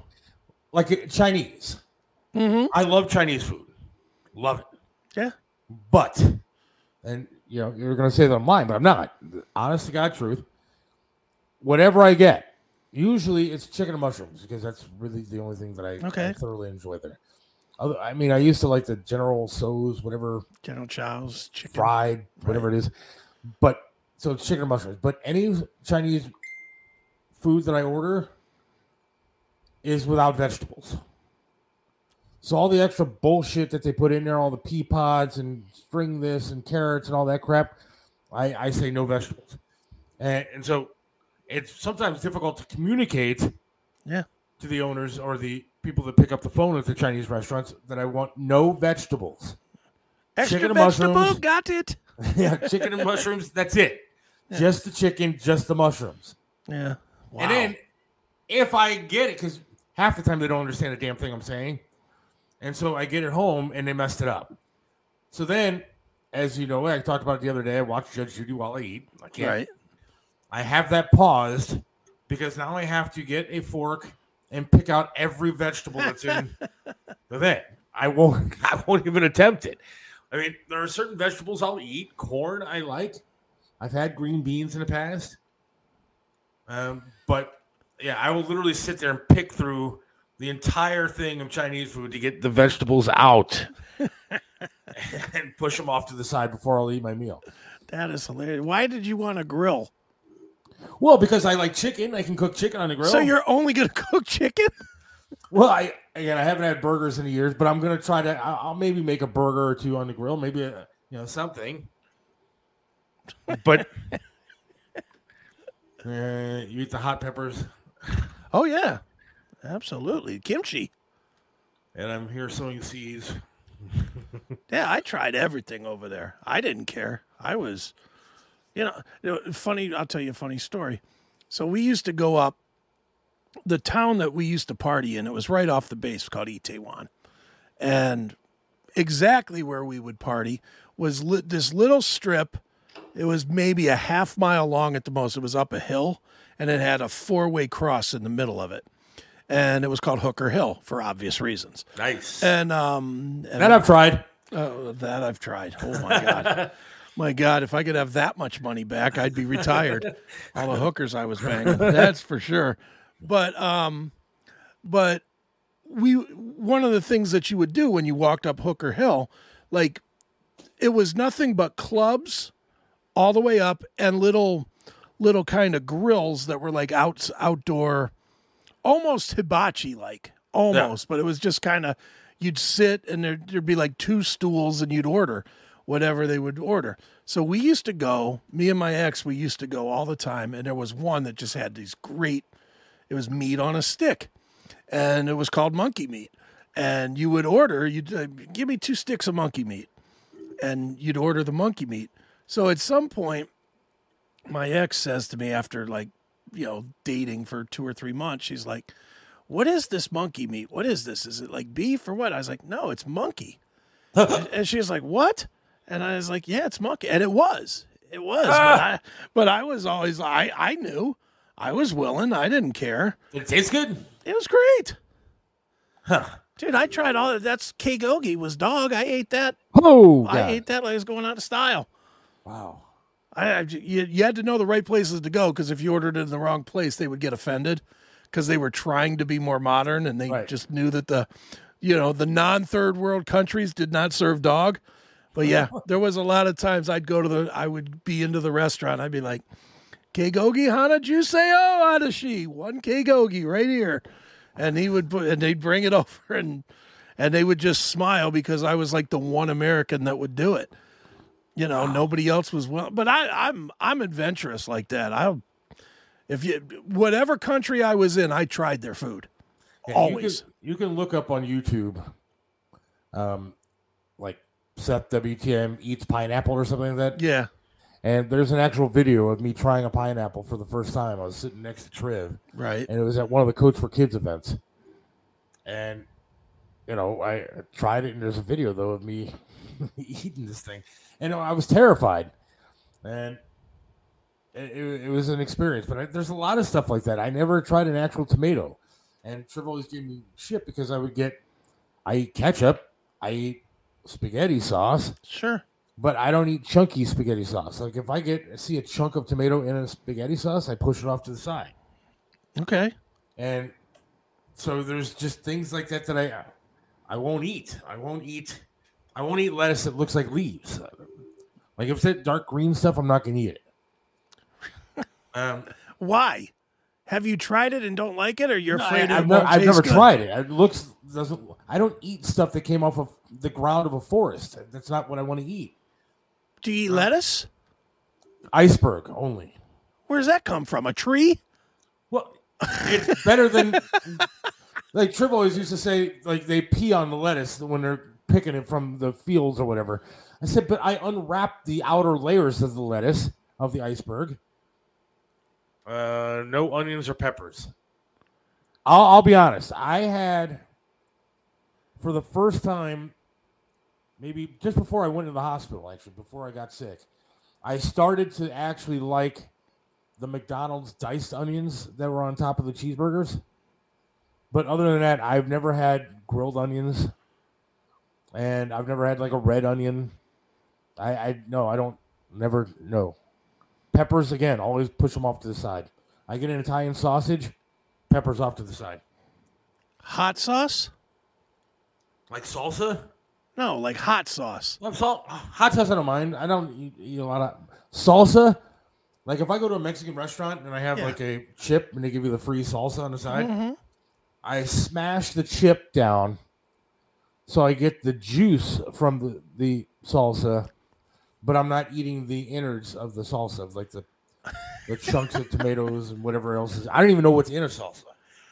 Yeah, it's just tomatoes and different. No, I'll literally put the chip down so the juice from the salsa goes onto the chip, but make sure that there's no chunks of anything that's actually on it. Dude, I'm gonna take you to dinner just because every time I go, it won't cost me nothing. No, man, I'm a cheap date. I'd say everybody else, it cost me $30 to $50 a plate. You would be like $8. So $8 for a children's burger or a peanut butter and jelly sandwich or something. Like I always used to get shit because I would tell people I had a salad for dinner last night, and because my wife and I would make salads at home, and so what consists of a salad for me is iceberg lettuce, usually like a grilled chicken. Okay. Or any kind of chicken, really. Fried chicken, grilled chicken, whatever. Half a bag of, like, shredded cheese, bacon bits, croutons, and, like, ranch dressing all over the place. So the world's most unhealthy salad ever. Yeah, it's the worst salad that you could possibly make for yourself. And then I would try to say, well, at least I used light ranch dressing. But it was like the entire bottle of it. So there was no nutritional value to the salad that I would make. They had a little restaurant at the bottom of the building at the radio station. Yeah. And it was a little cafe that all the floors could go to, whatever. But they had a salad buffet, like a salad bar. And I would every day go down there. And I would get that. I would get iceberg lettuce. And you would see me, my dumb ass, sitting at the lettuce, whatever it's called, lettuce tray. Right. Picking out all the dark lettuce with the tongs, pushing it off to the side. Oh my God. So I could only get the iceberg lettuce. And then it would be cheese. I'd be pissed if they didn't have the bacon. And then usually, like, maybe some, like, they had chicken slices I could put on there. And then I'd walk away with 3 packets of the ranch dressing. And that would be it. I'm guessing breakfast, you only eat like cereal or something because there's nowhere you eating eggs that could potentially not be cooked the way you want them. No, eggs I'll eat over easy or sunny side up. I've never had scrambled eggs. No, I have never had scrambled So if eggs. somebody screws it up and scrambles it just because they screw up I won't eat it. You just are like, no, I can't eat that? Will not eat scrambled eggs. They don't look or smell right to me. Will you ever make like an egg sandwich? No, as long as it's got it. Well, if it's got like a sunny side up egg or something like that with the yolk runny. But like I've never had like at McDonald's or Burger King or anything like that one of their breakfast sandwiches with an egg. In fact, I'll return the sandwich if it has an egg on it because I could just take it off, but then it has that smell of the egg on it. I'll take it back. This is fascinating to me. You really don't eat anything. I don't. How did you get big? I mean, holy shit, I know why I'm big because I like everything. But how did you get big? What were you eating? Candy bars? A lot of candy. It was probably a lot of candy. Because you do eat a lot of candy at the radio stations. Yeah. I have not had a candy bar, though, for over a year now. I have not. And you don't miss it a little, do you? To be honest, no, I don't. I go into gas stations and I walk by the candy section and I don't really. Like last night, my daughter had some like Reese's thin peanut butter cups or whatever, and she asked if I wanted one. I was like, nah, I'm good. Yeah, it'd probably wreck your stomach now after going a year without that garbage. Let's see here. I do not eat mushy tomatoes and cooked, or now peppers or onions unless onions are grilled and buttered. No broccoli, cauliflower, mushrooms. I eat mushrooms. That I do like. I like mushrooms like on a pizza or something like that, or a burger. I like that. Broccoli, I've never tried. Never tried broccoli. All right. You're going to have me over once you get that grill going. Yeah. And I'm going to bring a bunch of shit that I know you haven't eaten. and we're going to have some of it. What are you, 8, like Seth? Asparagus and stuff like that. I talk to my wife all the time. I've never tried asparagus. Dude. Yeah, you barely tried lettuce. I certainly don't think you've tried asparagus. Gunner, you're not far off. I mean, I was just talking to my wife about that the other day. I said, I apologize to her because I think somewhere along the line of my development, my brain stopped. It might have been somewhere around like 16 because, I like girls and stuff like that. So I did reach puberty at some point, but I'm not sure I advanced much past that. Because my sense of humor, my everything that I do, I can be fairly irresponsible at times. And the food and stuff, it's just, I don't like going to doctors. So, I think brain development stopped somewhere in my mid to late teens. That's hilarious. I just can't get over that you don't eat anything. Well, I mean, like anything. I mean, I eat a lot of stuff, but it's just not... Most people buy a cookbook. You buy a cook page. Like, I'm trying to think of fruits. I just tried a strawberry a few years back for the first time. Never had a strawberry before. Now I really like strawberries. How old are you? 40 what? 46. How do you go 45 years without eating a strawberry? They didn't look appetizing to me, but now I really like strawberries. Did you like strawberry ice cream as a kid? No. Never tried it. No, back in the day when they had like the Neapolitan, I would leave a little bit of the sliver of chocolate that was next to the strawberry because I didn't want to touch the strawberry. But you never even tasted it. But how do you make that decision? If it wasn't chocolate or vanilla, But how did you make that decision? See, because for me, I assumed that even though it was ice cream, that strawberry meant healthy, and I was like, I don't really think that's good for me. All right, what about sherbet? I like orange sherbet. All right, but no rainbow. No. Come on, man. I'm like the biggest Superman fan that you could possibly find. My leg is now Superman leg. Right. I have a tattoo of Superman on my arm. I have Superman stuff all over my office. I tried Superman ice cream or whatever it is one time, and I almost threw up. The last time I ever tried it was multicolored again. Forget it. Oh, my God. How about like... blueberries? I've never had a blueberry. Raspberries? No.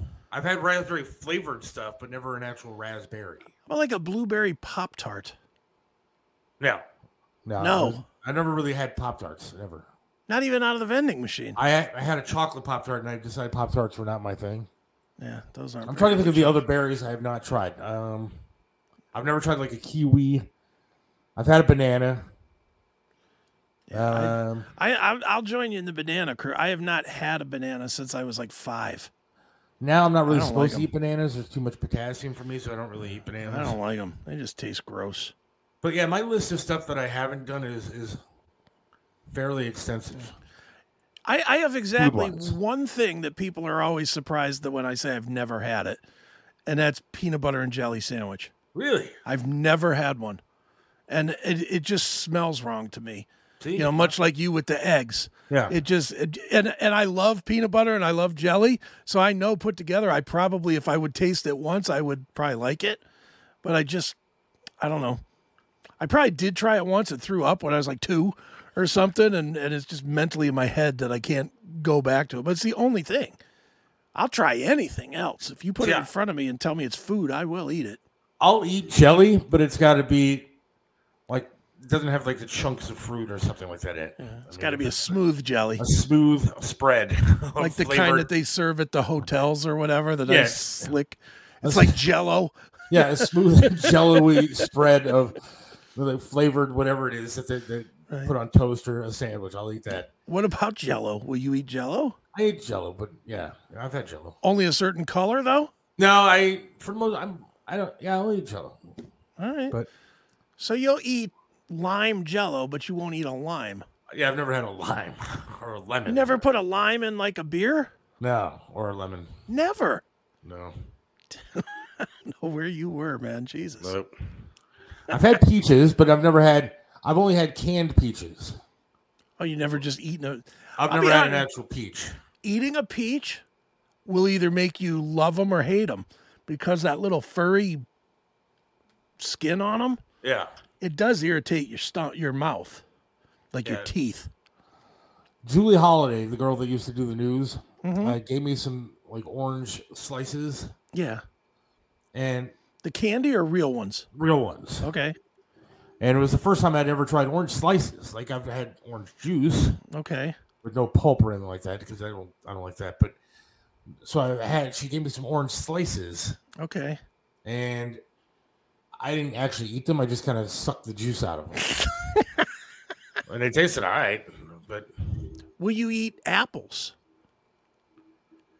No. Well, I've tried apples this past year because I was trying to get more into the fruit thing, and they were okay. But I've never had an apple pie. Have you tried different colored apples, like a green one and a dark red, and then a Macintosh and all that? I went to Patterson Fruit Farm out in like Chesterland or whatever it is. Mm-hmm. Great place, love that place. But I bought a big, huge 10-pound sack of apples. Right. Said, these are the best. And I was like, okay, I'm at an apple farm. I had just started walking again. I was like, all right, I'm going to try some apples. Okay. And I got this sack of apples back to the house. I think I took a bite out of one, and then the rest of them sat in the fridge. Never to be seen again. Right. But pies, like pies. I don't eat pie. That sounded really bad. I don't eat like fruit pies. Cooked pies. Like I know it sounds stupid because I like chocolate, but I've never had like a French silk pie. God, you're missing out. Because I don't like whipped cream. Never had whipped cream. Oh my God. I'll eat vanilla cream. But not whipped cream. Not whipped cream. I've never had like whipped cream on a sundae. How are the two different? Vanilla cream has more of a sugary, thicker consistency.